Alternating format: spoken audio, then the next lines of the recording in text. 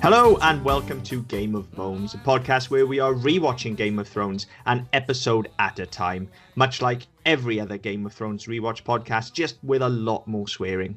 I am Chris Bolton. With me, as always, our very own mountain, Mr. Mark Williams. Fucking A. There you go, straight off the bat. And this fucking episode, we're looking at fucking season 5, episode 29. Okay, I'm gonna drop that now. Let's stop that now. Let's stick to swearing only when called for. Which I was gonna say it happens organically anyway. Let's not force it. Every other fucking sentence on it. Shit. Bollocks. Oh dear. Yes, so getting through the one of those nights. Yeah. Getting through the intro. This is season 5, episode 9, Dance of Dragons. Thanks, dude. I need a bit of help there. My downward spiral into madness continues, listeners. What can I say? It's been a month. It has. Okay, so yeah, season 5, episode 9, The Dance of Dragons. Okay, this has got a fucking lot. Jesus Christ! I should I can't stop. It's normally now. Me. I know. I don't know. I shouldn't have said anything, should I? No. So this has got a pretty big hill to climb after the way last week ended. Yes. Let's be fair. This episode was never going to be as good, was it? It's not, and it's a rare one because normally the penultimate episode is the one. Yeah. I mean, in previous seasons, it's been it's where we had Ned's death. It's where we had the Red Wedding.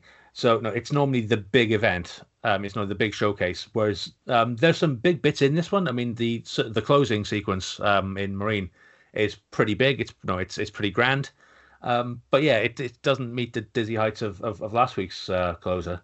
No, I mean, the ending is actually pretty good, but it's just last not, week. Yeah, it's just not last week's.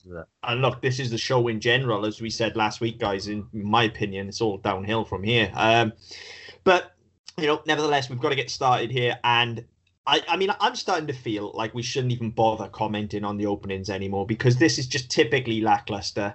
I've got a point on the opener, right? So we open in Stannis' camp in the small hours, and you've got Melisandre looking into the flames, right? Mm-hmm. Her thing is fire. She didn't fucking see that coming, did she? No, I guess not. Didn't see any bastard burning down the fucking camp, did they? No. You think she would have realised, but again, couldn't see the fire for the flames. Yeah. Again, why not start with that camp being on fire and everybody running around and screaming. panicking? Yeah, that's a much better opening. And even to a point where we get the stuff with her. So she's looking worriedly into the flames, and she has this moment where we don't know if she's seen something in the flames or she's heard something. More likely, she's heard something.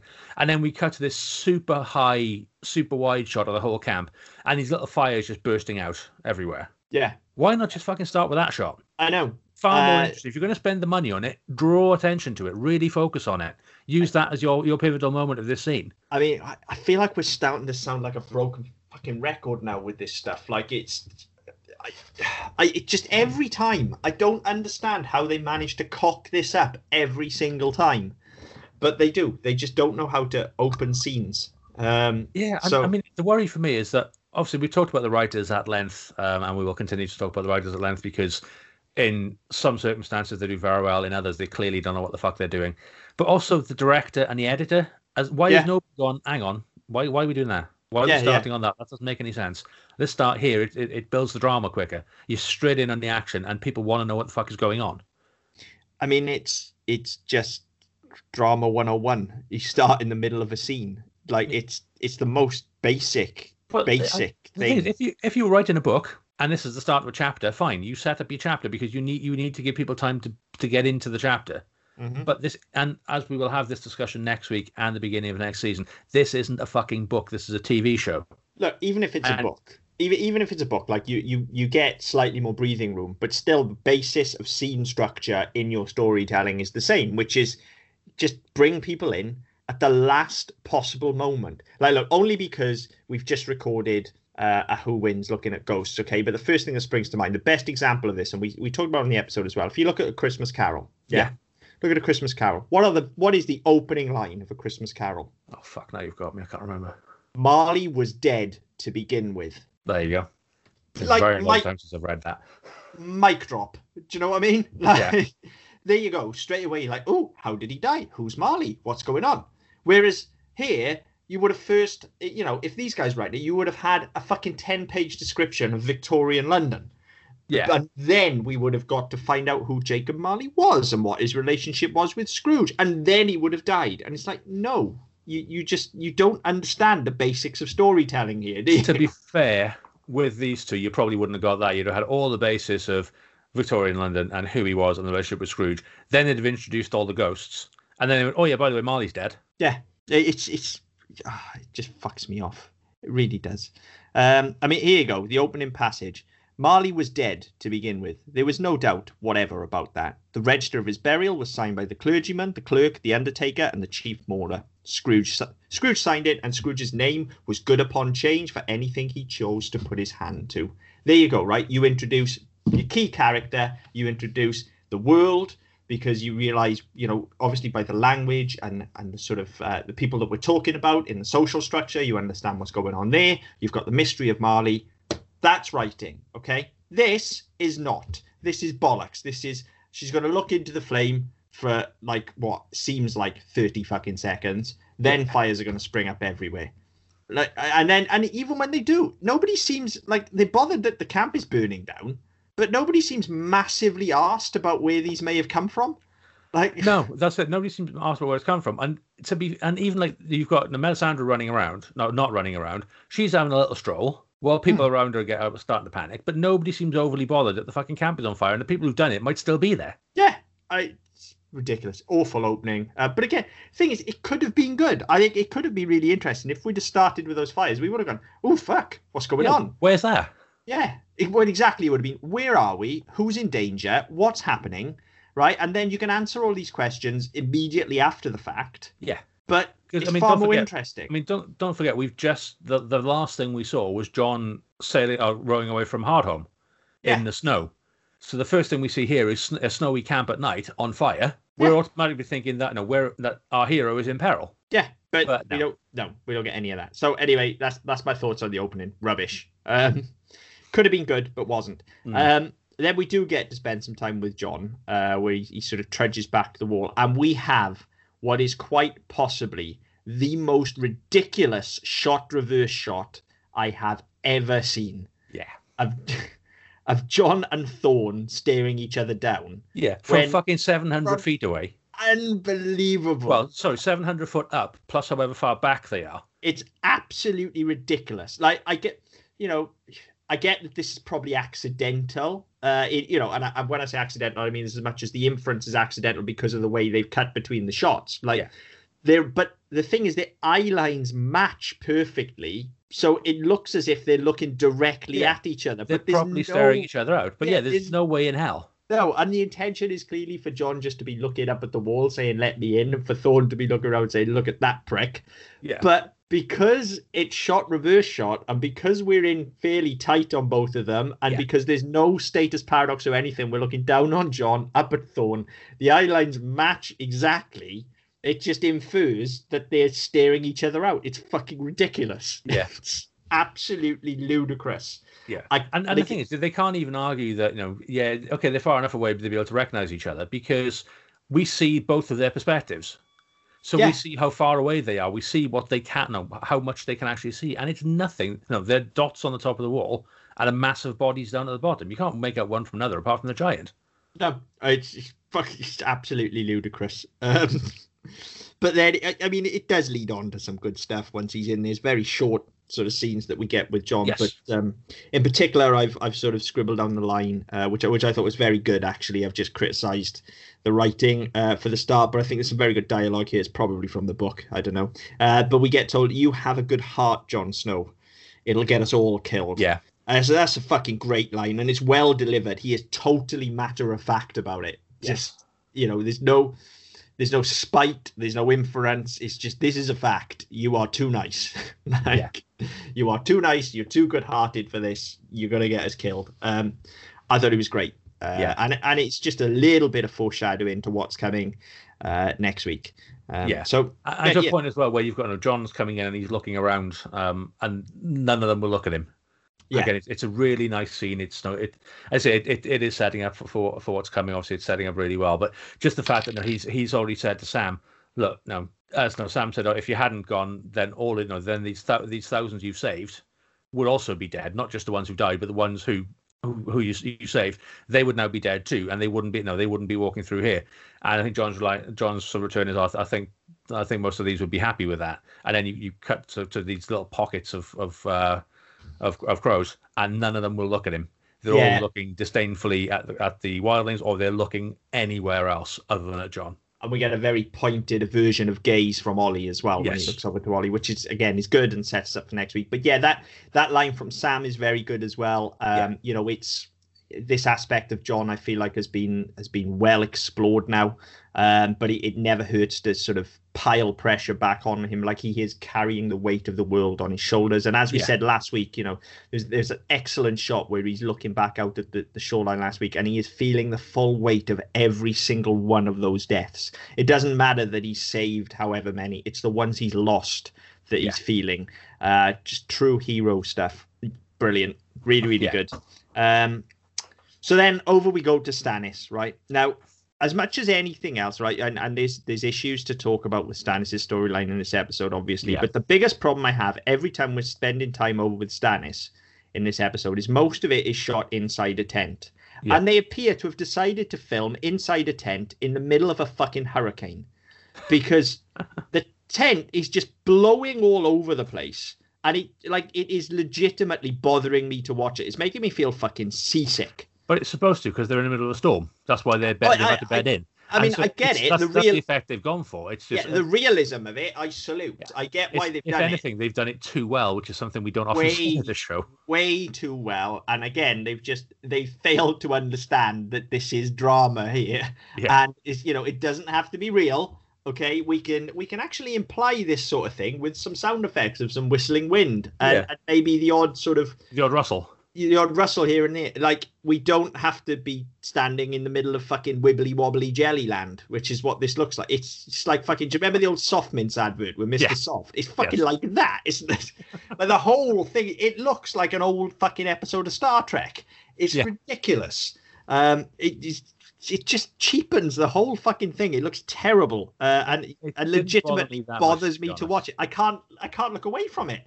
Like it didn't bother me that much. I was more concerned that, obviously, having watched this before and remembering where this story goes, and there's we've seen Stannis Stannis authorize on behalf of the Lord of Light some really fucking heinous things, and burning people at the stake for no reason. We've seen all of this before.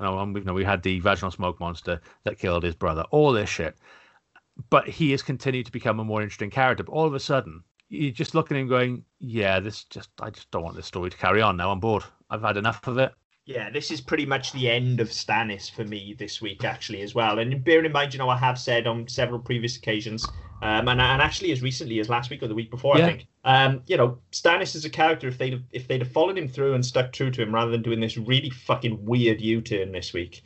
Apparently this is coming in the next book. Maybe it'll be handled better in the book. I don't know. But, we'll talk about this change when we get to it. But as I say, I think Stannis actually was lining up to be a pretty good leader. Harsh at times, a little bit crazy now and again, but definitely firm and fair. Yeah, and I think he would have made a good king.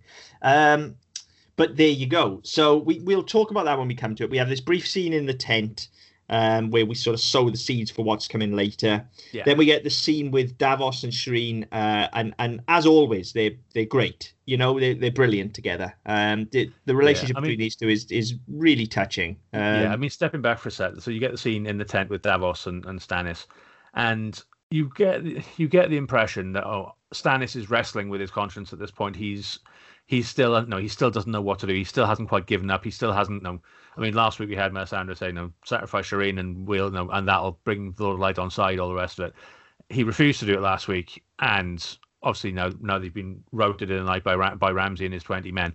And it's almost they're trying to play it as though he's wrestling with this thing. Should he have done it? Should he? If he does it now, is it still going to matter? But then, for all this time where he's supposedly wrestling with it, he sends Davos away, knowing full well that Davos is the person who's going to come to him so fucking stupid. Yeah, and I mean, it just seems a bit too calculated for me. It does, yeah. Davos is the kind of angel on his shoulder, isn't he? If Yeah. Melisandre's the devil, Davos is the angel. He's the counterbalance. I But to me, that kind of implies he's already yeah. made his mind up, and they're playing it as though he hasn't, and he's still struggling with it. But in reality, if he's sending Davos away, it's because he already knows what he's going to do, and it's not because he has to. I don't know whether I don't know where that would have come from, because I mean, we've not seen, again, if it's happened off screen, which is entirely possible in the show, we haven't seen Melisandre exert any more pressure. We haven't heard her say, look, if you'd done what I fucking told you last week and killed your daughter, we wouldn't be in this mess now. We haven't seen any of that. So if that's the case, if that's what's turned him, then we needed to see that, because that's important. If that's not what's turned him, we need to see what did. Yeah. Because at this point, it's just like he's gone, oh, right, okay, well, fuck it. I'm out of choices now, so I might as well just kill the kid. Yeah, and actually, I think you've just put a finger on what it is that I really don't like about this. We'll explore it again later on, but I think that was an excellent point about Davos. That's not something I'd quite piece together, but I think you're dead right. And if the implication is that he's already made his mind up, that actually makes it a bit more interesting to me. It just feels like it needed more exploring. Yeah, because as it stands, it's a come out of nowhere, yeah. And it's completely out of character. Yeah, we've seen him burn people at the stake before, as far back as his very introduction. We've seen that, and that's fine. But this was all we've had this season is that when you were born and you had the disease, they wanted to kill you, and I killed them instead. You are my daughter, you are my blood. I will protect you with my life. Last week, when Melisandre says, you saw what Gendry's blood did, and he was a bastard. This is your actual daughter, who has your royal blood. Imagine what that will do. And he categorically said no, and he threw her out the tent. So something has had to change. Apart from the fact we've had a bit of a setback here. Okay, it's a fairly major setback, I grant you, but that shouldn't fundamentally alter his character. No, it shouldn't. And I think your point doesn't change anything that happens here. I just think it makes it slightly more interesting if that decision has already been made. It doesn't seem like such a snap decision, which it does later on, but it still seems like the wrong one without further exploration. So, yeah, that's interesting, actually. But, regardless, we'll talk about that in a bit. Yeah. So we get the scene with Davos and Shireen. It's very good, as always. Serves to remind us the relationship between the two, which, of course, will pay off later on. Sets up everything with Shireen for later on as well. Just reminds us just how innocent she is. Yeah. All very good. Serves its purpose. Then we're back over to Dawn. Yeah. And it's fizzled out already, isn't it, Dawn? But, I mean, yeah, it's annoying because last year we had Oberyn came in, and there was lots of promise. We've heard lots about Dawn over the years, but we've never really seen a lot. Oberyn came in, he was flamboyant, he was extravagant, he was fairly wily, didn't really give two fucks about social norms or etiquette or anything like that. He was just like, fuck it, there's horse here, I'm going to get laid. And this year we've spent some time in Dawn, we've seen the Sand Snakes, we've seen seen Bronn and Jaime fight with the guards, and all this stuff. It's starting to get really interesting, and then all of a sudden it's like, oh yeah, this is done. And they fizzle it out into politics, and it's these collection of scenes here. It's just starting to feel like season 1 all over again, where it's a lot of powerful dudes sitting around talking and making decisions, and that's not interesting. No, that's right. Because if you're doing that, what they say has to be interesting, and they don't know. What you get here from Doran and Jaime is just lots of platitudes and talking around each other. Yeah, it's nobody boring. Actually fucking says anything. It's boring as fuck. Thankfully, we do sort of get to spend some time with the Sand Snakes whilst we're here as well, and it's an entirely pointless scene that we get with the Sand Snakes, but they're just fucking great. I love them. I wish we saw more of them. And again, it's the sort of thing you can relate to with a sibling as well, especially if you've got an older sibling who is constantly, I'm better than you, I'm faster than you, I'm stronger than you, all of this stuff. And you get the younger one, you'll slip, you're overconfident, you'll slip up, I'll get you. And then lo and behold, she does. And rather than go for the obvious, whack her hand as hard as you can, because that's what she's expecting, she just twats her across the face. And that's the sort of dick move younger siblings do. Yeah, I know because I've done it. It's a great scene. Like I say, pointless. It serves no purpose other than to move Bronn from the cell to the chamber, which and set up the gag about the one conditioned and stuff like that. So but all of that could have just happened anyway. We didn't need to see it, but it's a good scene. So and to be honest, in an episode that's so far been pretty fucking boring, I appreciate it. So And then, yeah, you get 3 scenes back to back in Dawn, which are actually yeah, pretty good comic value. yeah, they are. The first one's boring as fuck, but then the following 2 have got some good comedy. Bronn is great when once he's in the room. Boring. The first one is boring, but you do get some nice back and forth with Tristan, who you get the impression he's gonna have a bit of Oberyn in him. He's gonna have a bit of spark about him. And, you might get some sparring off him. So there's hope there. Yeah, I guess, but I think I'd already switched off a bit by this point. So to just hear dudes sitting around talking wasn't doing it for me. The Sand Snakes perked me up, and then once Bronn's around, I mean, Bronn's always a good time, isn't he? So yeah, exactly. And his reaction when he's in the room as well and finds out that he's going to be freed and instantly goes to, oh, the pie looks good. Like, all right, I'm free, so feed me. He's just great. So we get that little trio of scenes. As much, I think, to remind us where everybody is than anything else. They don't serve a lot of purpose. Yeah, that's right. And then we spend some time with Arya. This is one of those episodes that we often get towards the end of a season where we seem to be doing a bit of a round robin, just see where everybody is and check in. But oh my god, this stuff with Arya here is, look, in a show that is frequently stepping very close to the line of what is distasteful and occasionally stepping over it. I was going to say stepping close. Fucking hell. For me, they just step over the line and kick dog shit all over it here and pretend it never existed. I mean, things like how much for your little clam. Yeah, and I remember that from the first watch, and I remember thinking at the time it's just one of those sort of scenes where you're like, even in a bawdy Middle Ages or medieval sort of town, where you would have had commoners and sailors, even then you wouldn't be expecting to hear that, and then to have that, and then to go from there, and I'm not sure if it's the next scene or if it's it's the next scene. But before we go on to the next one, I don't want to talk about it, but I feel like we have to, because look, we've said a lot about what we think, and actually, the book now, Five Not Killing Dragons, sort of seems to back our theory up slightly as well, in that this set felt a lot like a boys' club, and it certainly feels a lot like there is a slight abuse of power here and a slight sort of white male privilege voice to the script. And to me, just it's vomit inducing, but a line like how much for your little clam suggests knowledge that what they're asking for is wrong. Because if the intent is purely sexual, and you're not trying to sexualize a child, essentially, which is what you're doing here, then it's how much for your clam, or it's how much for a handy, or whatever it's going to be. Okay, it's more forward.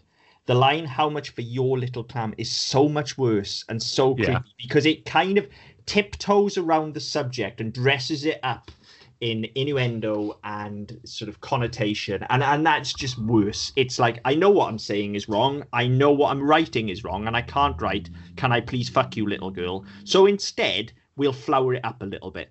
How much for your little clam? It's fucking disgraceful. I can't believe it made it past any fucking censor. Generally, I'd agree, but after 49 episodes of this shit, I'm not surprised by a lot anymore. I don't know how they get away with it. It's fucking gross. It's HBO. And at this point, they've sunk that much money into it. They're pretty much letting them get away with what they like, because they've invested too much to stop. It's fucking gross. And then, you're right. They double down when we get to the next scene. Yeah. And we just get, all the fucking guys going to the brothel, and we just get this repetition from the captain of, she's too old. Too old. I mean, is this really called for? Like, what purpose does this serve?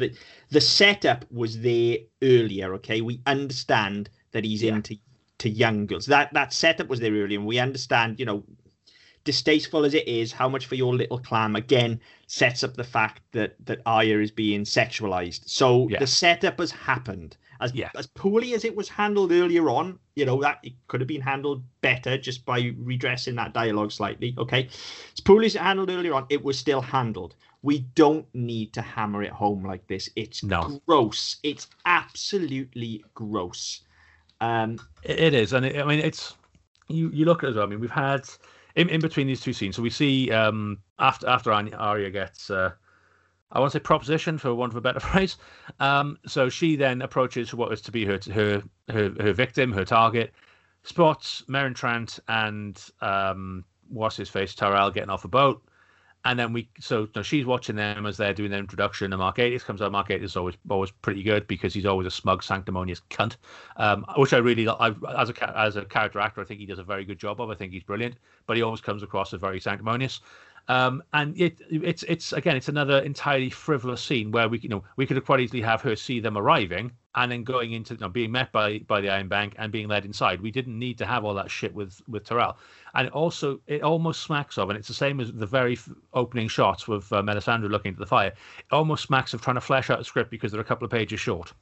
Yeah, I guess you're right, actually, because it is. Because there's some entirely pointless dialogue about the bank being gamblers and him singing some stupid fucking song, and there's no point to any of it. It doesn't add anything to character because he's not a character that's important enough to remember.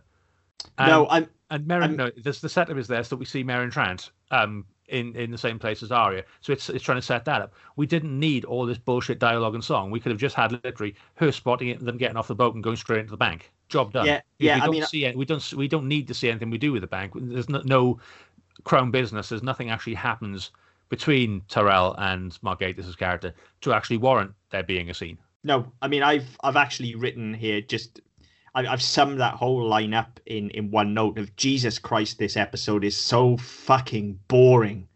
It's like they felt because nothing's happening. They felt the need to put more words in. Yeah, don't get me wrong. I do that. But if you're going to do that, you need to double down on the things you're saying and actually make them worth saying and worth hearing. Yeah. And this is it's a comic relief scene, which isn't funny. No. It's not even good filler. And I think the problem is as well, it's come after just two of the most, for my money anyway, two of the most vile scenes in the show to date. And not vile in terms of graphic content, just vile in terms of their insinuation. And so when this comes along, then I'm just, I don't care. Like, ugh, yuck. I've still got bad taste in my mouth. So... yeah, so far, all this episode is doing is boring me. But it's undoing a lot of the good they did last week, I think. Massively. And but never mind, because, hey, you know what? Here comes Ilaria Sand. So, hey, Mark, isn't it great when we have a really cool, strong female like Ilaria and she gets to have her own storyline and lead from the front and do what she wants? And I tell you what I love to do with strong female characters like that, Mark. I love to make them kneel to old men in wheelchairs. That's what. Oh, no, hang on. That's not me. That's the Wonder Twins. What a fucking ludicrous idea this scene is. How do you just chop her straight off at the knees? But the whole thing, from the time we had the fight between Bronn and Jaime and Sand Snakes, from that moment on, Ilaria Sand has been entirely fucking pointless. She's done nothing. Nothing, yeah. And she's not given the opportunity to do anything. And much like this story, she's been entirely flushed away. Yeah, here they just close the book on her. They're just like, you know what, you're done now. Just kneel to him. Her storyline's done. Just fuck off. But not only that, not only is your storyline done, not only do you not get to be the strong female character we built you up to be over the last season and a half, wherever it is, but not only are you going to bend the knee and kiss the ring, you are going to cry like a pathetic, pissy little woman. It's ridiculous. They just absolutely ludicrous. You flush her straight down the pan here, and like you say, she's been on a downward spiral for a little while, but it's more that she's just kind of been hanging in limbo. Like they don't know what to do with her, and there's always that. I said it going right back to Oberyn's death. Like there is so much wasted potential in this storyline, and it's just kind of it's low hanging fruit. It really is. And here it's just like they go, but we don't need to spend any more time with women, do we? Let's get on with the man stuff. Well, we've already got Cersei and Daenerys, so we already have enough women. We don't need any more. Yeah, exactly. So, we can't have too many women getting ideas above this station, can we? So let's make them kneel to men in wheelchairs. Why not? And look, that's not me ability shaming or anything. I'm just pointing out the very real fact that we have somebody who is clearly far stronger and more physically able than her otherwise gendered counterpart. Let's be fair. Yeah, absolutely. And it makes no sense for her to kneel to him whatsoever. And even if she does, it makes no sense for her to then break down about it. Like, just... ugh. So, you do it with your teeth firmly gritted. Yeah. And you step away vowing revenge or whatever, which is in keeping with that character. Yeah. It's completely wasted the last season. I hate this episode. So, okay, moving on. There is some good. And actually, we get another scene with Shireen here where she explains Dance of Dragons.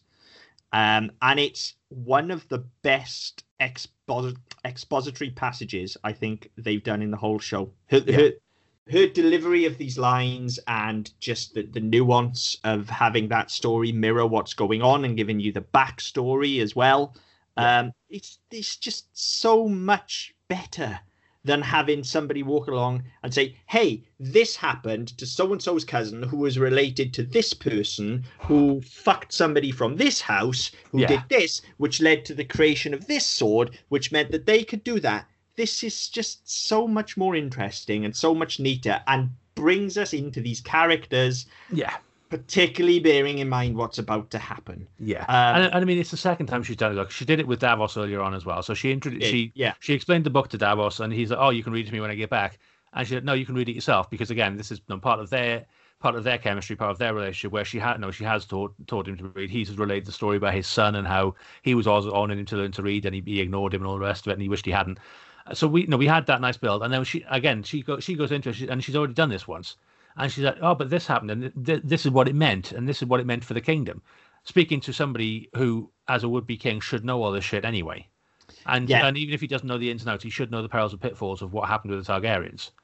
Yeah, absolutely. But it's because she's a child, and you're able to then process it through her eyes. It's the classic use of a cipher, isn't it? It's like he's going to put up with that because that's his daughter telling him the story. So it's interesting for him to listen to his daughter and to humour her. So it just feels much less clumsy than a lot of the exposition that we get. And it's the fact that it leads on to giving us more of their relationship. Obviously, there's the mirroring of the Mad King as well and what's going on with Stannis here. And, we lead on then to lines from Stannis.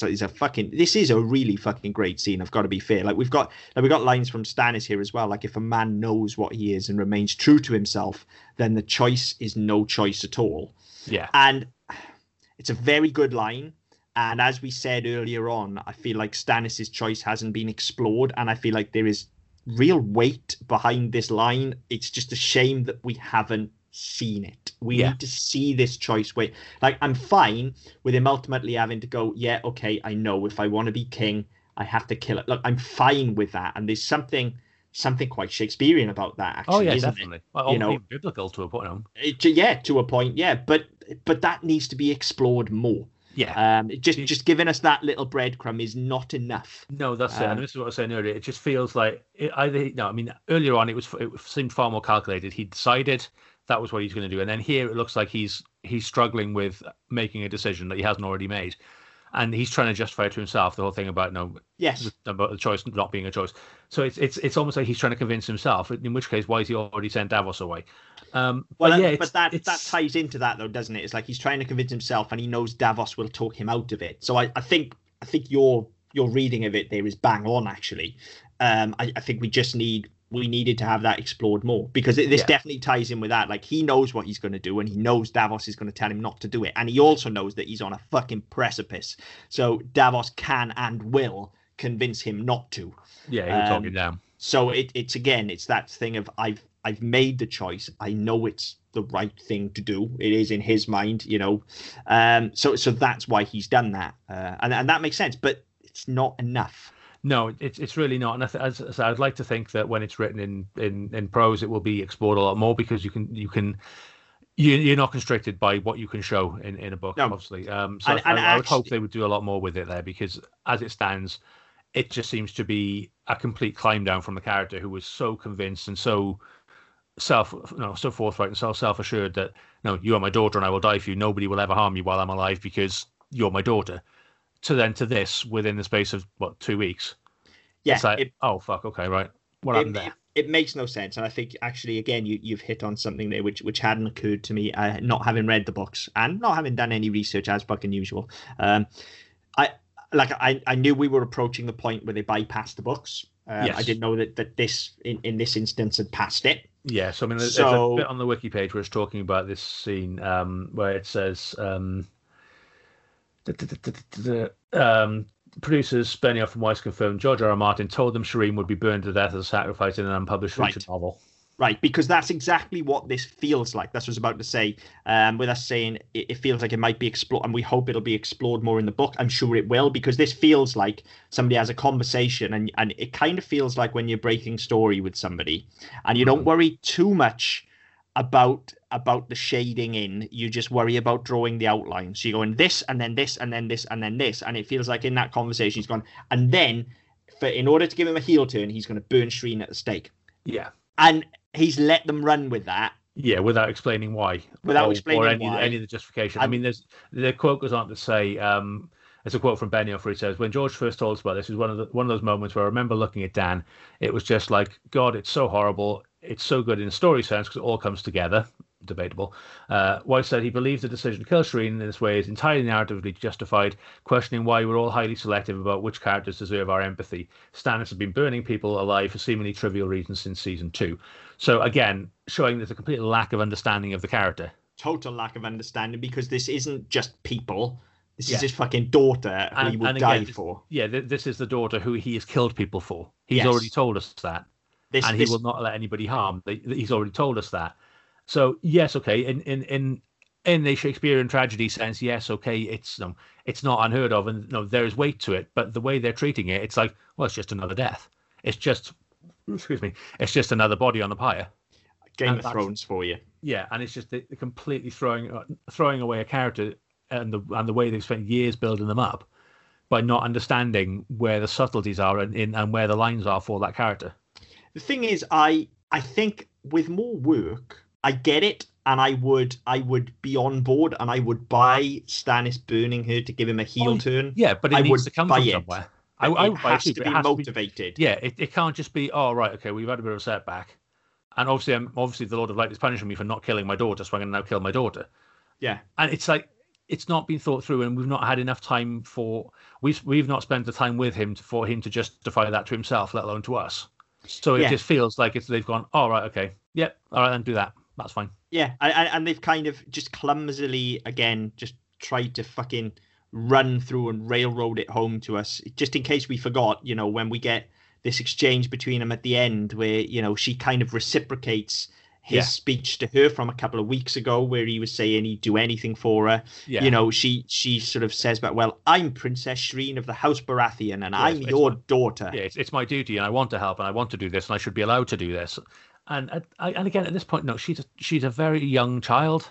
Yeah. I mean, don't get me wrong. There are days when I would quite happily put number 1 on a pyre and just sort of say, yeah, bye. I'm kidding, obviously, but you get days as a parent where what, just fuck off, just leave me alone.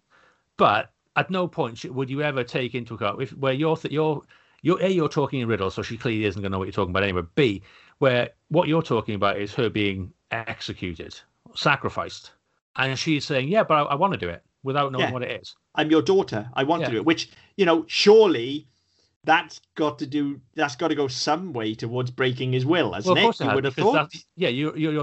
She's reminding him that I'm the daughter you said you'd die for. Yeah, I'm the daughter you said you'd kill for.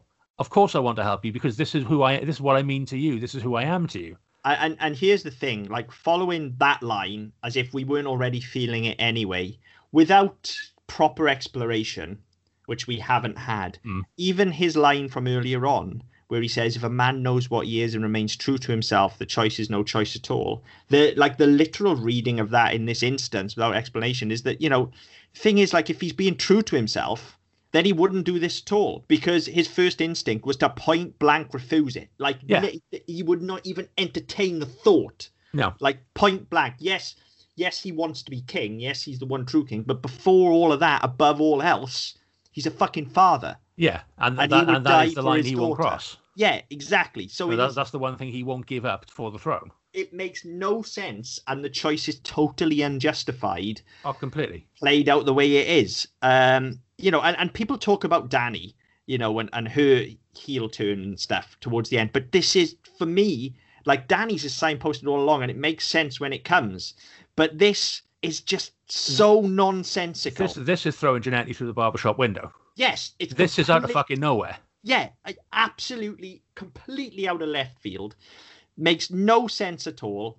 And it's just fucking awful. It's utterly irredeemable, both for the character and the show, in my mind. Unbelievably, the show still hasn't jumped the shark for me at this point, but it's coming fucking close. They're approaching the ramp. They're at speed now. Yeah, that's next season, and you know what episode that is. So they're approaching the fucking ramp, but they haven't jumped the shark yet. But this is just another, like, this is them throwing the boat into full throttle. This is like, what the fuck are you doing, guys? Yeah, it's totally out of character, and I feel like it's actually even more annoying because, like we've just sort of spent 10 minutes or so musing over, like, actually, if you'd have just set this up earlier, and if you had a better understanding of these characters and of basic narrative, like, it's there for the taking, and it would definitely work. It would definitely work, and it would be a real gut punch. Yeah. Whereas actually, what it ends up being is not so much a gut punch as a fucking throw something at the TV and swear. Oh, it's a proper kick you in the nuts job. It's like this is the level of disdain they have for the story. Yeah, it doesn't punch you in the gut because I feel like some of what should be tragedy is removed by the fact that Stannis is doing it so cold-bloodedly. Yeah, he doesn't. I mean, if anything, and when we get, I mean, I'm not sure if it's the next scene or it's a little bit later, but in the next scene, you can get Selyse telling him it's the right thing to do, it's what we need to do, and even she cracks under it and to see it and goes, "No, we can't do this. This doesn't make any sense. What are we doing? This is our daughter." Even she cracks, but he is entirely emotionless. He's entirely stoic, and he watches this and goes, "You know what? I'm fine with this." And everybody else, the soldiers are uncomfortable to a point where they're all looking mutinous. They're all looking like they're going to walk. His wife, who has been portrayed as both batcrap crazy and entirely Lady Macbeth, even she breaks down into hysterics and tries to stop it because it's so horrific and also so fucking pointless and stupid. And he's the only one, apart from Melisandre, who's looking at this going, "Yeah, okay, I'm fine with this. I'm on board with this. Yeah, great." And there again lies a problem. Like you say, the scene itself, apart from the fact that narratively it doesn't make any sense, the scene itself is totally mishandled, because if even doing the scene he was showing remorse or showing that this was a challenging decision and he didn't know what to do. And even the slightest hint of discomfort would be something. Or even a half step towards her and then Melisandre putting a hand on his shoulder is all it needs. But trying to use I forgot her name already, the Selyse. Trying to use Selyse and the men to sell it doesn't work. Okay, right, the men turning on him, fine, we get the insinuation there, but that just makes it seem worse because we're all going, yeah, they get it, they know this makes no fucking sense either.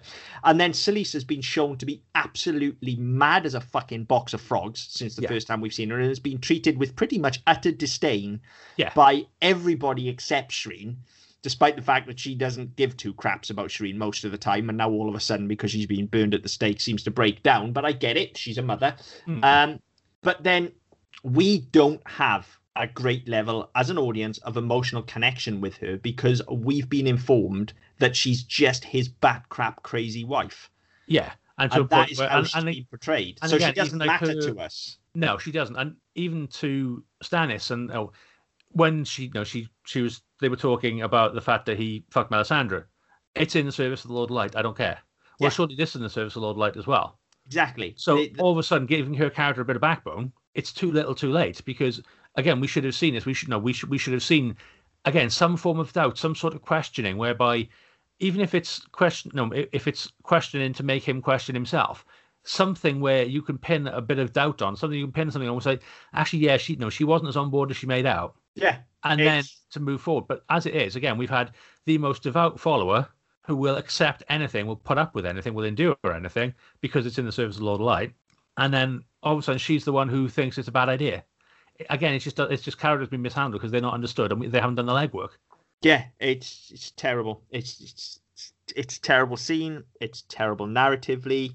It's just all around one of the worst decisions they've made in the show so far. One of. I mean, they've made many, but this is awful. Now, just from a narrative point of view, if we want to talk awful decisions, then Little Clam is right up the top of the tree. Yeah. But hey, those are the people making the show. What can we say? Look, actually, that's not fair. We don't know them. Maybe it wasn't them. I don't know. But they wrote the episode. There you go. Then it is them. So okay, that is the last of the really bad stuff. We're on the sprint to the finish now, and much like last week, this has a big, massive closing scene that takes up a hearty chunk of the episode. Not as much as last week, no, but it is a long. It's about 10 minutes, isn't it? It's a long finale, and mostly I think is pretty good. But let's take it from the top because there are some issues. So first of all, we've got Dany sitting uncomfortably in the amphitheater, and she doesn't want to clap her hands to sort of start the game. Now, this is a woman who has executed hundreds of people at this point in varying manner of gruesome ways. Yeah. And yet she won't clap her hands to start a fair contest. Yeah. Now, this is problematic. And again, this is where they're trying to say that she's opposed to this. This is something that is abhorrent to her, that this is something she's directly against, that she's trying to stop. But if she was that intent on stopping it, terror threats or not, she would have stopped it. She wouldn't have backed down. She wouldn't have yielded. And because of that, Barristan Selmy's death would not have been in vain. Because all that his death has done is made her do a complete fucking 180 and turn her back on the rule she made, which got him killed in the first place. Yeah. So again, it's completely diminishing any respect that she has for him. But then, so we get this thing. She's reluctant to clap. She doesn't understand the custom to start with, so she's taught. He has to explain that that's how she starts a fight. And then we get she's reluctant. And again, Emilia Clarke's performance of that is very good. You can tell that she's reticent to do it. You get that she's doing what she needs to do. That's fine. So then you get this pathetic little meager tapping of hands. At which point, nobody else in the fucking arena would have heard that. In this massive coliseum, no other fuck would have heard it because I barely heard it through my headphones. Yeah. But all of a sudden they erupt into cheers and the fighting starts, and then great, whatever. So we do that, and then so that fight happens. And they have this stuff and we have this conversation all the time on who wins about big versus fast. Yeah, fine. So they do all that. That's great, mate. That worked really well. I want to put a pin in that. And yeah, I mean, Dario, my feelings on Dario since he's been, this. I mean, at this point, this one. Yeah, at this point, Michael Houseman's played him. I don't know if it's Houseman, I don't know how you pronounce it, but anyway, he's played him. I think now for longer than the other dude. And he does do like 2.5 episodes. Yeah, I mean, and as this Dario, I fucking love him as a character. I think he's great. He's charming as fuck. He's dashing. He's a little bit roguish. Like, he's great. He's really, really good. And I just love this kind of setting him up for a fall that happens here. Because all along you're thinking, if you think back, this joke actually, like, the setup came fucking weeks ago where they were searching for the Sons of the Harpies and he walks into the room and kind of grabs the guy through the wall. Yeah. Like, setup for this came fucking weeks ago. Well, not only that, you've got that setup, and then where Tyrion joins in as well, and they're ganging up on, is it Helage, whatever. I don't know. I just call him husband. Yeah, Hisdar. Yeah, there you go. Yeah. So nothing like I said. So yeah, the two of them are getting to him, and they're both talking about small and fast versus big, and he's back to big man every time, and they're giving it all this. And again, we had Tyrion 2 weeks ago, whenever it was, where he attacked his slaver and he killed him. Yeah. So we've had this already. We've had this thing about strong and small and fast as opposed to to big and lumbering, and so this is something they've done repeatedly on the show, and so they are doubling down on that. And I mean, I was of the same opinion because we have this discussion all the time on who wins. That being a big lumbering ox, yes, okay, you can potentially soak up more damage, and one of your hits will do more damage than one of a smaller person's hits, but they will get more in the same amount of time because they're going to be more nimble, they're going to be more able. Yeah. And yeah, I think it was one of the, listening to it, I was going, yeah, they're absolutely fucking right. And then of course we cut away, and as we cut back, big dude's cutting little dude's head off, it's a delightful little scene, and it's a really nice departure from all the shit we've had before in this episode and what's coming. Yeah, it's great. Just they should give Dario more stuff. I'd watch a Dario show, to be honest. I think he's fucking brilliant. Well, there's always room for a spin-off because the Adventures of Dario and Bronn. There you go. There's your show. I'll watch that all fucking day long. Yeah, take my money. Yeah, and they're both just trying to one-up each other the whole time. But just having just a season-long pissing contest. I'll take that all day long. Somebody give me that, please. So yeah, that's a great scene. And then it leads on then to this kind of three-way conversation between Tyrion, Dany, and husband. Yeah. Which they make some good points within it, and there are some very good lines, especially from Tyrion. He's back on form at this point, as we said last week. He's firing all cylinders. But Jesus Christ, it's overwritten. Fucking hell! Like, how many ways can you say the same thing? Seemingly a lot. Yeah. So these great lines. For example, the last 40 episodes of this show. Yeah, so these great lines that we have, and especially the loaded lines that we get from Tyrion as well, they just get lost under the sheer weight of dialogue. Yeah, it's a sheer number of words, just completely piss on the point. So overwritten.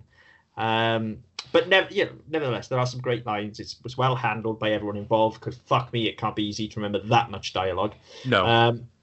So that's good. I suppose. I mean, when it's a lot of dialogue, but you're a monk for that episode, and you're a monk for that setup that they're doing that day. It's probably the equivalent of learning a play. It's a fucking lot. It is a lot. It is a lot, but then it's no case of that's all you're doing. It doesn't quite work like that, though, does it? Because because they've shot around it, so but it's the only thing they've done in that environment. It's the only thing they'll be shooting at that time.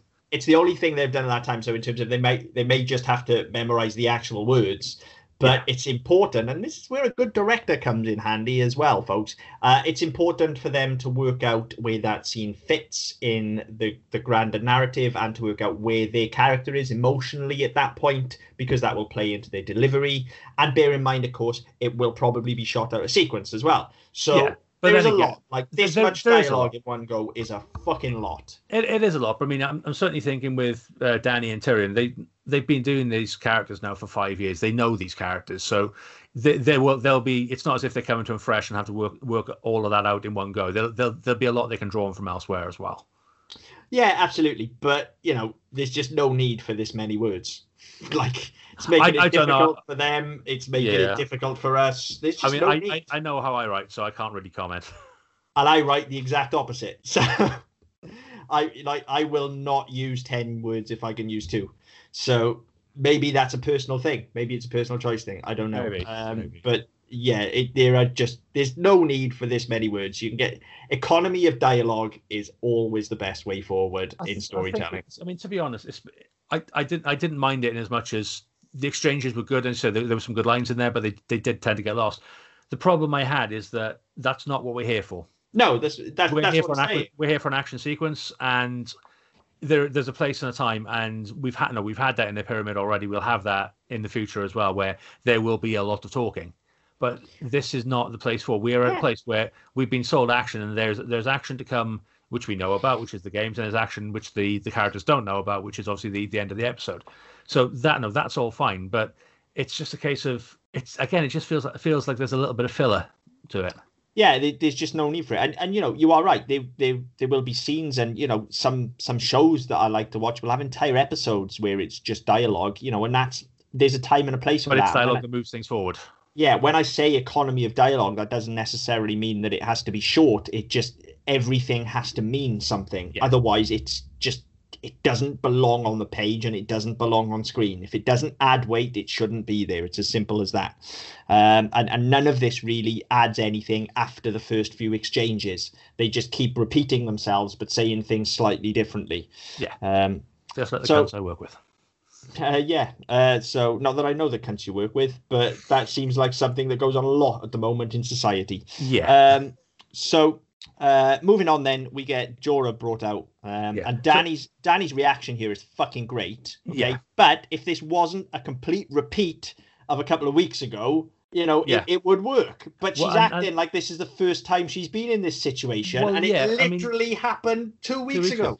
But the thing is, right? Okay, firstly, they bring them out, and the first fight is 1-on-1. The second fight is fucking 6 of them. Yeah. Some of them in armor, some of them in leather, some of them topless. Doesn't really seem like they've worked this one out very well. But okay, so Jorah pops out and presents himself. And as you said, we've seen this 2 weeks ago. Now, did she really think that having banished him once and him going off into the wilderness and returning with Tyrion, he's not just going to come straight fucking back again after she kicks him out again? This is what I don't get. Like, why? Why would she be surprised at something he's already done once? Right. Why would she be surprised? And why do both of these scenes exist? Okay? Like, it works better here because they're at the big games and he needs to be there for the... Well, he doesn't necessarily need to be there for the end, but it's better if he is. It's better but then again, he could have quite easily been in the crowd as opposed to on the pitch. Yeah, which would have worked fine as well. Yeah, okay, it probably works better, actually, because you get a better reveal. Yeah, exactly. But if this is how you're going to do it, then find a different way to get Tyrion to her. Because as we said, there was no need for Tyrion to go with Jorah.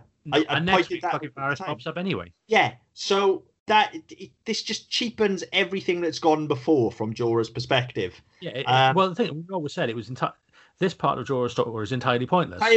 Entirely like this as it is here. This works. If this was his return to her, this works very well. She plays it off perfectly as well. Her reaction is great. His reaction is great. It's all good. It's just cheapened by the fact that it is a complete repeat of a couple of weeks ago, and that also removes tension from the fight. Yeah, because we know what a badass he is. However, they seem like all of a sudden now they've just nerfed him. You know, if this was a game, all of a sudden they've just completely nerfed his character, because 2 weeks ago he literally fucking slaughtered everybody, and now all of a sudden he's struggling. But these are better ones. These are the ones who survived these preliminary ones, like him, to get into the big fight. So maybe they're slightly better fighters. But you're right. It's all of a sudden like he's never held a fucking sword before. Yeah, I mean, and then just out of nowhere, and don't get me wrong, it's fucking amazing. I'm completely badass, but he does this awesome fucking combat roll into a staff. Fucking incredible. That was brilliant. I did raise a little smile at that. But again, one thing I want to come back to, actually, we had his reveal and Dany's reaction. But again, we talk about Dany as everybody else talks about Dany as being kindly and benevolent and always wronged, and she's always fighting for justice and all the rest of it. We saw her be reluctant to clap to start the first fight for people she didn't know. Because this is a fucker she believes has slighted her, she was straight in there. And the look on her face, it was vicious, it was vengeful, it was spiteful.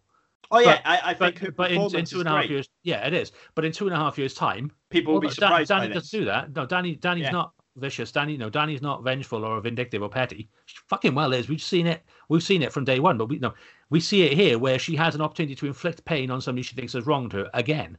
And whereas the others have been, they've wronged other people. So like the masters who crucified kids on the way into Meereen, she crucified them on posts. Fine, that was done because it was supposed in the name of justice. This is her taking out her fucking anger on somebody who got one up on her because she's not as clever as she fucking thinks she is. This is her getting to take her revenge, and that's why she's so fucking quick to clap. Yeah, exactly. It will never fail to surprise me how people react to her turn, particularly when we look at, as I say, what's happened with Stannis in this very episode. Like the fact that people point fingers at Dany all the time when it's played absolutely perfectly. I think her performance is great. She clearly signifies all of that. She signifies that, like, fuck you, I'm holding your life in my hands. Yeah. You know, her initial shock from seeing him goes to, no, you fucker, I've just sent you away. Yeah, I've sent you away twice. Why won't you die? Yeah, it's all makes sense, as does her eventual heel turn. I don't liken it. I've got to be. I don't liken it to a heel turn because it's always been there. No, it's always been there. Yeah, it's just more pronounced. Yeah. So yeah, you're right. This is just another one of those scenes that you can point to and go, see, she's always been that way. Yeah, she's always had that. And where yes, she comes across as being sweetness and light, and yes, she comes across as being very just and very fair. But it is signposted from very early on that she does have this really fucking petty streak to her, where things don't go her way, and she takes it really fucking personally. Fire and blood. Just saying. Fire and blood. So, but, it's a good action scene. It's just, it's marred by repetition and the fact that because of that repetition, we clearly know that Jorah's been nerfed. And then all of a sudden, it's like out of nowhere, he suddenly remembers who he is. Yeah, after he's done the majority of the damage. And it's like, oh yeah, I was supposed to win this fight, wasn't I? Oh fuck, right, okay. It is almost like he's about to take a dive, isn't it? It's like he's just letting him get some shots in. Yeah, so I forgot the money's on me this week. All right, okay. It was quite like, it's like, oh shit, yeah, I forgot about that. And then I say you get the commander roll and straight into fucking lunge, which I can't remember I'm sure it's on a computer game where you can do that. I can't remember which one it is, but I'm sure there's a game where you do that exact movement where you do the combat roll straight out of it and lunge and probably to the heart. Yeah, there's probably a few games where you can do it. It does look very gamey, and it looks badass. It looks the shit. I mean, yeah, I've said it numerous times. Whenever, like, we don't see Jorah fight that often, but whenever we do, he's a total fucking badass. Like, yes. I love watching Jorah fight. Whereas when you look at other people fight, you look at Bronn fight, you look at Jaime fight before he lost his hand, you look at Oberyn fight, even the Hound, they're so fucking self-assured and so cocky and so arrogant. You almost want them to get smacked in the face. Oh yeah, whereas with Jorah, it's business. He's like it's efficient. It's Batman. We said it last time he fought as well. It's grim efficiency. Like, I'm not going to waste my time crowing or taunting or anything like that. I've got a job to do, and then I've got some other shit to do as well. So let's just get on with it. Just do the fight. I'll win or I'll lose, and that'll be it. Yeah, there's no fucking show. There's no showboating. There's nothing. There's no wasted momentum. There's nothing. There is just he's a machine when he's fighting. There's just something awesome about that. Whenever you see that in any character, there is just something that's awesome about that kind of. And it's Batman-esque, that kind of surgical precision to striking people. You know, like that combat role, it just comes out of nowhere. Like he picks his exact moment and he's like, right, there's my opening, gotcha. Yeah. And it's one blow, you know, he just rolls in and just fucking runs the guy through. And like we've seen, and up until that point, we've seen him, he gets a nick on the arm, he gets a nick on the leg, he gets punched in the face and spits out blood everywhere. So we've seen all this stuff, and you're right, he's literally picking his moment and going, I only need one shot. I don't need death by 1,000 cuts. I'll get you once and that'll be it. Yeah, and you're gone, pal. And it's great. Fucking love it. So yeah, good scene, just cheapened by the repetition. Yeah. Then we get the reveal that the stadium is full of the Sons of the Harpy. Yeah. And Tyrion gets to do some actual fighting without getting knocked out. Yeah. Fucking hell. Time. It was good as well. I mean, the whole sequence from this point. So you get Jorah wins his fight. Dany's there looking horrified. He picks up the spear and launches it. Clear fucking at her. Yeah. And manages to miss.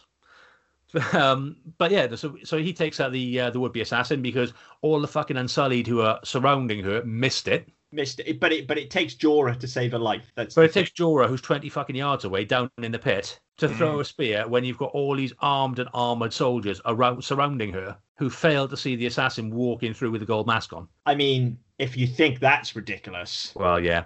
I mean, you know, I mean, you're dead right. Here we are now. She's... All of them, all of our heroes over this side of the world, if you will, are all completely outnumbered and surrounded, and it's absolute certain death for them. I mean, if only Dany had some kind of Deus Ex Machina that could just solve this whole thing.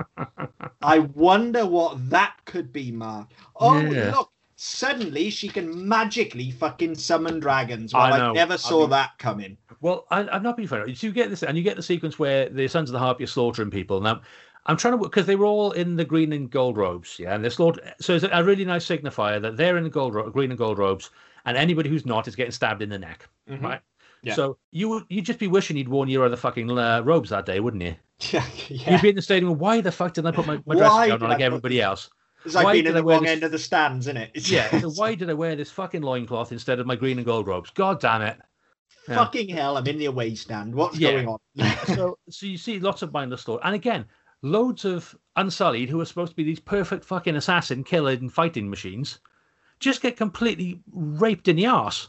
Like none of them know how to fight. No. And this is it's not as if they're being massively outnumbered. They're not being outflanked and outmaneuvered. They're literally they're walking up behind them and slitting their throats. So have you not seen this show for the last 4 seasons? Do you not know how this works?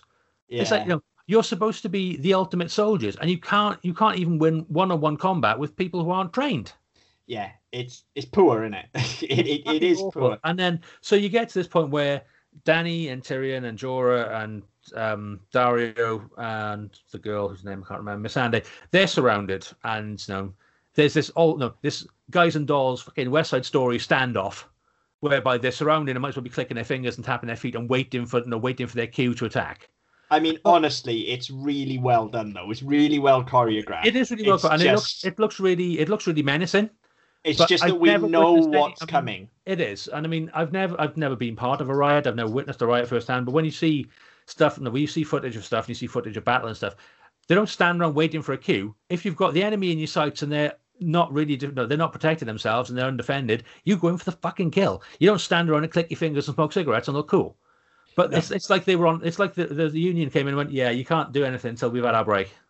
Yeah, I mean, I'll go with it. It's all in the name of dramatic tension, isn't it? And it is, but it's logic. It's the internal. It's internal logic. We've seen these people strike from nowhere. We've seen that they are ruthless. We've seen they're efficient. We've seen they don't waste opportunities they bide their time. But then when the time comes, they attack and they all out attack until it's done. And I guess it's just like they've just kind of gone, oh, well, that battle's won, but before we start the next one, even though the people are here, and if we stand still, they'll stab us, we'll just stand still. I guess it just feels weird because this show constantly hides behind the veil of realism.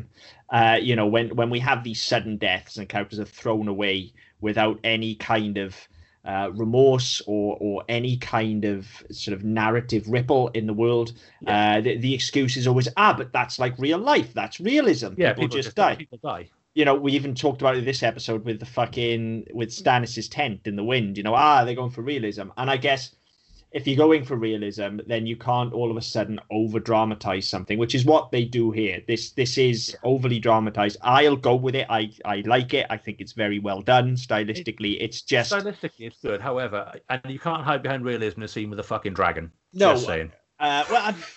No, you can't. I get your point. I do understand your point, and it's atmospheric. There is a lot of tension there. It just seems to be kind of like there's an unnatural pause. Yeah, it's a bit like the German and Allied forces playing football on Christmas Day in the war. It's like the calm before the storm is what it is. But you wouldn't have a calm here. That doesn't track. But then if you didn't have this, then it would feel off when the dragon suddenly appears. I don't think it would. I think you can do it. You could do it in such a way that the threat can be a lot more where they are enclosed, they are close up, and then you don't need to get the. I mean, they do. Dany closes her eyes and all of a sudden she can fucking communicate with him. Whatever the fuck happens there, or she wishes and he appears. You do that, and then you get a tiny shriek, and you get the ever so slight flapping of wings, and all of that. And again, it just slows everything down to a point where I'm thinking, hang on, if I'm trying to kill this bitch, and all of a sudden you've got this massive calm, this massive lull. I'm going to be thinking, right, hang on, is this my shot? Do I throw a fucking knife at her? I think you're reading it far too literally. I think like we've joked about it. Like obviously the intent isn't that she telepathically summons the dragon. The intent is that he's just coming to the rescue at exactly the right time. He is literally a Deus Ex Machina here. It's like there's no other way out. We've got to deploy the dragon.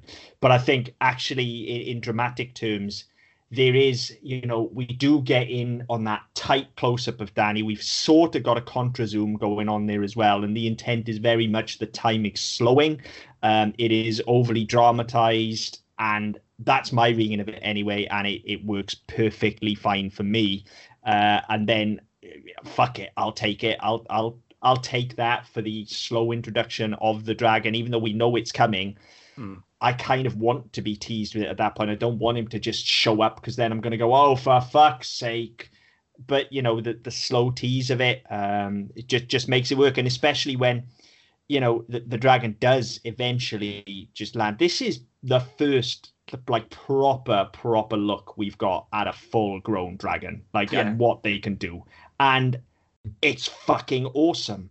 And in order to be fucking awesome, it needs that build-up. I think everything here is justified from a stylistic and a dramatic standpoint. And yeah, I get it. The realism of it, of course, they would just run straight towards them. But I think you can take license in this. It's not real life. It is a show and it is engineered. And as part of that, then occasionally you're going to do some crazy shit, Like it's like when you watch Asian cinema or you watch a sort of what Hollywood passes off now as sort of action films, which are blatantly influenced by Asian cinema of 20 years ago, and you get things like bullet time and gun ballet and things like that. Like that would never happen, but it takes place in a seemingly otherwise realistic world.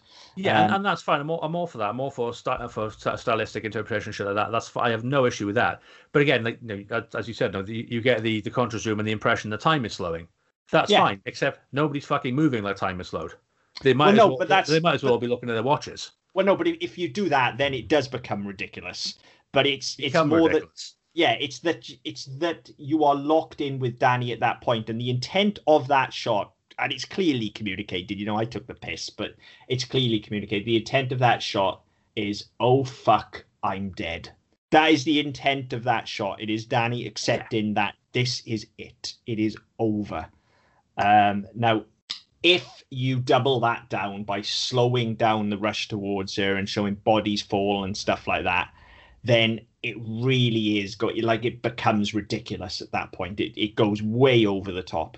I I think it's handled really well. I think this scene is handled really, really well. It's not last week's ending by any stretch. And narratively, it's very convenient, as has a lot of Dany's story been this season. But I think for what's here, I like it a lot. Yeah, I think it's pretty fucking good. It's fine. So there are bits that bug me, but no, there's nothing that sort of drags me out of it to a point where I'm going, oh, fuck this show. That's next week. But yeah, it's just one of those. I'm thinking, for your own logic within the show, the two bits don't match, and we've had the episode has been like that, where we've had these bits that don't add up, the characters don't work, but the sequences look all right, or the sequences look all right, or the sequences look shit, but the characters work. However they've done it, the episode just seems to be a little bit off key. It definitely is. Yeah. And I think that's what the end of this sequence is. The actual end is that once the dragon arrives, they start fucking shit up. I know, and again, they're attacking it as they would, because why would you know? At that point, that's the threat. All of a sudden, Dany and a little Scooby gang are not going to do anything to you. It's the fucking fire-breathing dragon that's going to get you. So I know, I get, and that's all handled really well. The effects, the noise it makes when it gets arrowed and stabbed and shit, it's horrifying through headphones. And that all works really well. It's just this bit between them being completely surrounded and then nothing happening while they're surrounded. That's the bit that bugs me. And I say it's probably just it's that logic gap which gets me every fucking time. And then they sort of pull it back. Because once Drogon arrives and starts fucking shit up to a point where even when she climbs on, I know she's being careful not to she doesn't sort of run up and jump on and he flies away. She's very ginger. She's very tender. She approaches slowly. She climbs on slowly because she doesn't know how he's going to react. This is the first time she's ridden it, I think. It is, yeah. And all the while, people are chucking spears at her, so she's ducking and she's trying to keep herself hidden and keep herself low to the body and all that shit. And even when he flies out, he doesn't just flap his wings and go straight up. It's a running start because he needs the momentum because of the damage and the injury and stuff. So that all works really well. It's just that, is it 20 seconds that we've been talking about for the last 10 minutes? It's that tiny bit that just bugged the piss out of me. I mean, it honestly washed over me that I've no idea how much time it was. This is clearly got to be an agree to disagree thing. Oh, definitely, yeah. I do not care about it at all. I think it works really well.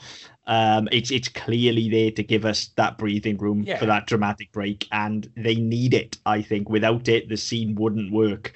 So I'm okay with it. But yeah, the dragon does appear. He's awesome. Yeah, she climbs on. It turns into never-ending story for a couple of seconds with her flying around. But honestly, though, the more important thing to talk about in terms of logic gaps and what have you in all of this, and again tying into where Dany goes, all of the people that she cares about most in the entire world are in that fighting pit. Yeah, she just fucks off without even looking back. She just climbs on the dragon and fucks off. What a cunt! Like, she makes no attempt to save them whatsoever. No, she doesn't circle around and do more fire breathing and take the rest of them out so she can save her friends. No. She's fucking out of there. She is. Like, it was. Thanks very much. Elastic, guys. Yeah, see ya. Bye. So this is another place I fucked up. I'm going to try somewhere else now. Cheers. Bye. Yeah. I'll send my dragons. Just to love you. Bye. Fucking awful. Yeah. It is, and it very much feels like that she's flying off into the sunset because she has failed again. Yeah, she failed in Pentos, where she had to send Dario back to sort it out. Yeah, she failed there. She's failed in Meereen. It's like, oh yeah, I'm off somewhere else now. Bye. Yeah, off she goes. So that just rubbed me up the wrong way. But again, there it is. Dany's a fucking cunt. She's entirely self-serving. She is. Yeah, she just leaves them all to die.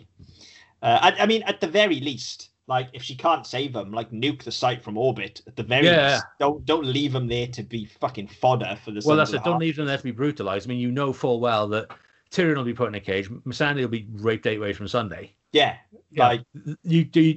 These are the people you purport to care about, and Jorah. If there's misery to be had, you put them out of it. You don't leave them to suffer. No, but I mean, at this point, she's commanding the dragon, so like. Just all right. Use the fucking dragon. Have yourself a breather, get some space, and then go back in behind them. Yeah, and fucking slaughter them all. Save the people you care about. Well, that's it. Because you think, okay, have your breather, do a couple of laps, do a bit of swooping, get a bit close to the fuckers. Not close enough they can hit you or do any damage, but just to put the fear of shit into them. and then you go back up, you do another lap, you come back down somewhere else and scare somebody else. You do that a couple of times just to really cement your position. Then you swoop in, fucking mouth open and flames coming out everywhere, and you just napalm the fuckers. Yeah, and like the ones that you don't get are going to run away in terror. Of course they are, and they will never fucking cross you again. No. So this is the thing. This is what a show of force is actually for, and this is where you use it in a position where you are down and out, and you still manage to you still manage to drag yourself out of the shit and come away with a win. This is where you rub your enemy's face in it. This is where you say, all right, you've had your fun, now fucking my turn. Remember that for next season. Yeah. Remember that. Because we'll talk about shows of force next season with Danny. Or is it the season after? No, it's next season. No, it's next season. It's next season. Yeah. We'll talk about shows of force then. But yeah, there you go. Disagreement about that final scene aside. I think aside from that final scene, which I really liked, not as much as last week, for the most part, I really liked. I had an issue with the dialogue. You didn't. You had an issue with the action. I didn't. But I guess one balances the other out, and we can both agree that it's a good scene. It's a good scene in an otherwise lower end of mediocre episode, I think. I'd call it flat out poor. I was being nice. I think that like the end is good. There's a little bit of good stuff with Jon. The rest of it, very poor, very boring. Some of the most grievous crimes we've had against story for a long time in this show. Yes. Let alone the fucking whole thing with the pedophiles. One pedophile is enough, but they really, really doubled down on pedophilia in this episode, and that's just never okay and never cool. No, and let's look at it in terms of how it advances the story. It doesn't. Let's look at it in terms of entertainment for the episode. There is none. So it doesn't. The purpose for it being here is that I actually don't even know. I can't even finish that sentence. I don't know what. I know. Yeah, I know where you're going with it, and I agree. And the whole thing. No, the whole thing of having Meryn Trant in a brothel looking for children. So it gives Arya her in. Arya doesn't need to present herself as a child prostitute or a child victim or whatever you want to look. However you want to look at it, she doesn't need to position herself in that way to get close to him. She already has an in whereby she's selling shit in the brothel. She's already sold to the other guards. So poison the food you sell them, like you're supposed to do for the other fucker. Do that, you get your revenge, you kill them, you make your offer into the many-faced god, except, that's the other thing as well. Because a girl is no one, or a girl is someone, but she's clearly fucking Arya Stark, because she's still on Arya Stark's mission. And that's reinforced this week, and we didn't mention that. So if you're going to do that, there are a million other ways you can kill him without having to go down that route and get into that position. And if you look at that logically, in the position she is in, where she is now working for assassins and is learning to become an assassin, possibly, I don't know, I don't fucking understand the story, but there are a million different ways she could do that without having to masquerade as a child prostitute. Yep, completely. And putting herself in complete fucking danger to get close to a man she can kill in a million different ways without having to see the fucking whites of his eyes. Or the reds of his eyes, as will be next week, but we'll come on to that next week. Yep, I completely agree. Like, look, I mean, there are entire films which deal with the subject of paedophilia, which actually I think are very, very good. And when you've got something to say and when it's necessary for your story, then it's an evil that you swallow. It's never comfortable, but that's the point. But I mean, as a social issue, then it's something that he's talking about. Yeah, when it's so frivolous as it is here, and it's thrown away as if it's the most normal thing in the world. Yeah, and again, we've talked before about excusing it because it's a medieval world or it's a different society, a different culture. No. That's fucking bullshit, because its origin, even though it's based in another time frame where things may have been acceptable, it's come out of now, or the late 90s or whatever it was when he wrote the fucking thing. It's born out of a modern product where, as far as I'm concerned, it was never acceptable, but certainly by the time this was being written, it was clearly not acceptable. Well, look, it's like I said, the inference is in the line there. Even if you take Martin's comments from the book where he says, back then, you were a child or you were an adult. Yeah, whatever, right? You're a child or you're a woman. That's it. Even if you follow that through, again, you come back to the connotation of the line, your little clam. Yeah. It's acknowledging she is a little girl. She is a child. Yeah. They are treating her like a child. Therefore, this is paedophilia. Yeah, I mean, look, I know it's difficult because the narrative in the show is the the timeline in the show is fairly fucking fluid anyway, by which I mean non-existent. But I mean, she was 10 when we started, so she's going to be 13 now?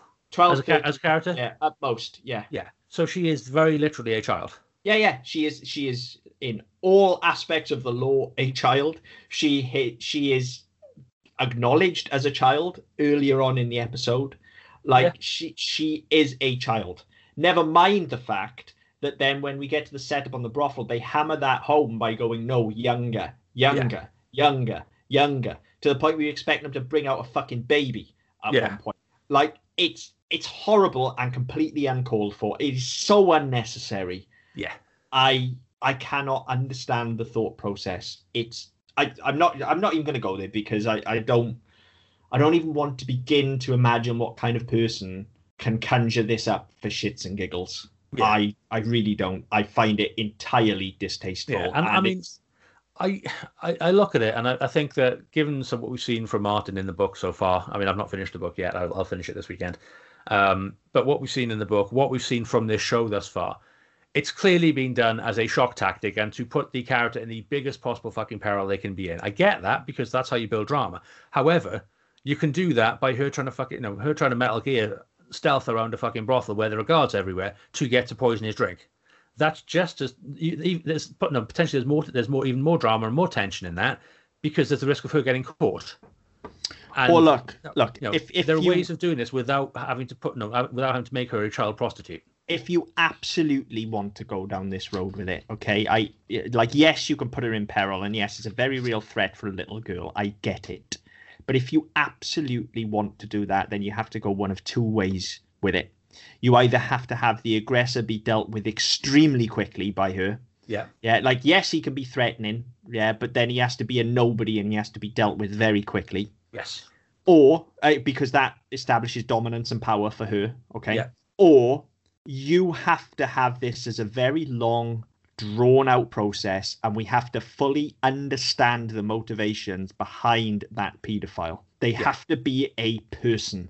But not only that. I mean, if you're doing that and you're having this as a drawn-out process, you need your intended victim who will come on and become the aggressor.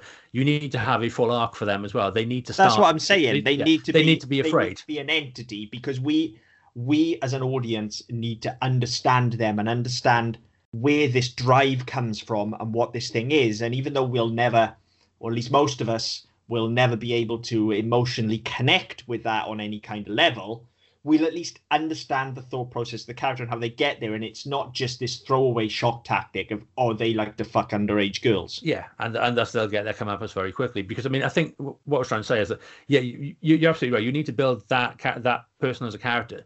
But you can't have Arya going in there as the aggressor either. No. Because, again, that's not her character at the moment. Yes, she is vengeful. We know that she's vengeful. She outright professes to be vengeful. But she's not in a position where she can just go in all sword swinging and fuck shit up. So we can't have it where she goes in and she all the aggression is hers, all the running is hers, and she's hunting down prey. That can't be what this is. And that's what this becomes next week. Yeah. And I feel like surely it wouldn't take that much. Bear in mind who this character is and the world that we're in. It's not going to take you that long to find the third route here, is it? It doesn't have to be either she's a fucking predator or she's prey. Like there is a third option here, surely. There's a third, fourth, fifth, sixth, millionth option. Any one of them are better than what we get. You're just either, so what that boils down to is either the creative team were too lazy to take that option. I don't believe that's the case. They were too ignorant to take that option. I hope that's the case. Or they flat out like this option, which is alarming. I'm going to choose for the sake of my sanity and for the sake of being nice and not thinking ill of anybody, because I genuinely don't, regardless of the fact that we do lay into people on this show, I don't necessarily seek to see the bad in people. So I'm going to choose to take option B here and hope this is ignorance. But whatever it is, I find it just gross. Yeah, and it's gross and it's unnecessary, and that's my biggest problem with it. There, as we said, there are a million ways they could have done this, and 999,999 would have been better than this. Absolutely, but never mind. Dragons. Yeah, Yeah, we got. Didn't even get a tip quota this week. I mean, that's probably a good thing, bearing in mind what we've just been talking about. Yeah, but the ones that we were presented with were all of age and had tits. So Yeah. It's a missed opportunity for these guys, which I find alarming. I think somebody may have had a stroke or some sort of hemorrhage. Whoa, careful with language like that. Yeah, that's why I clarified with hemorrhage. But somebody's forgotten what show they're making, clearly. Clearly so. But look, let's put this episode in the fucking rearview mirror because it's horrible. So it is. Although that said, for all the talk we've had of poor bits of episodes and not really, the episode not living up, or the ending not living up to what we wanted to, there's always next week. Yeah. Fuck. Yeah, strap yourselves in, listeners. Yeah, no, I mean, we will get to the end because we will get to the end. But this next week's episode for me was one of the ones where I went, you know what? Fuck it, I'm out. I have several fuck it, I'm out moments. I've had a couple. This one was probably the main one for me. It was close to a main one for me, but we'll talk about it next week. I had a very this and the immediate aftermath. Yeah, it's more the immediate aftermath, but I had a very almost visceral reaction to it. To be honest, I was fucking furious. I was ready to break shit, but I calmed down very quickly. Just because, well, we'll talk about it next week. But all I will say is I absolutely knew that there was, even this show, there was no way they could have stuck with what happens next week. No, but again, it's. I mean, we talked about it last week, and in reference to the book, when the creator and the showrunners don't understand the story to the extent that they do what they do next week, and then have to reverse engineer it, that tells you everything you need to know about how poorly they understand who these characters are. Totally. But look, we're being cryptic for people that haven't watched the show before and are watching along with us, and we're talking ahead for people that do know what's coming. So we'll have this discussion next week. But right here and now, this is a piss poor episode with a very good ending. Yeah, I'll accept that. If you have thoughts on that, we'd love to hear them. We love your feedback. You can find us on Twitter at ddpodcastnet. You can go to our website, ddpodcast.net, where you can find our previous episodes as well as some other shows. You can find us on Facebook with the Double Down Podcast Network. Wherever you get your podcasts from, be it iTunes, Spotify, Stitcher, Google Play, Amazon Music, you can search us out, like, share, review, subscribe, and we'll get back to you as best we can. But until next time. Game over.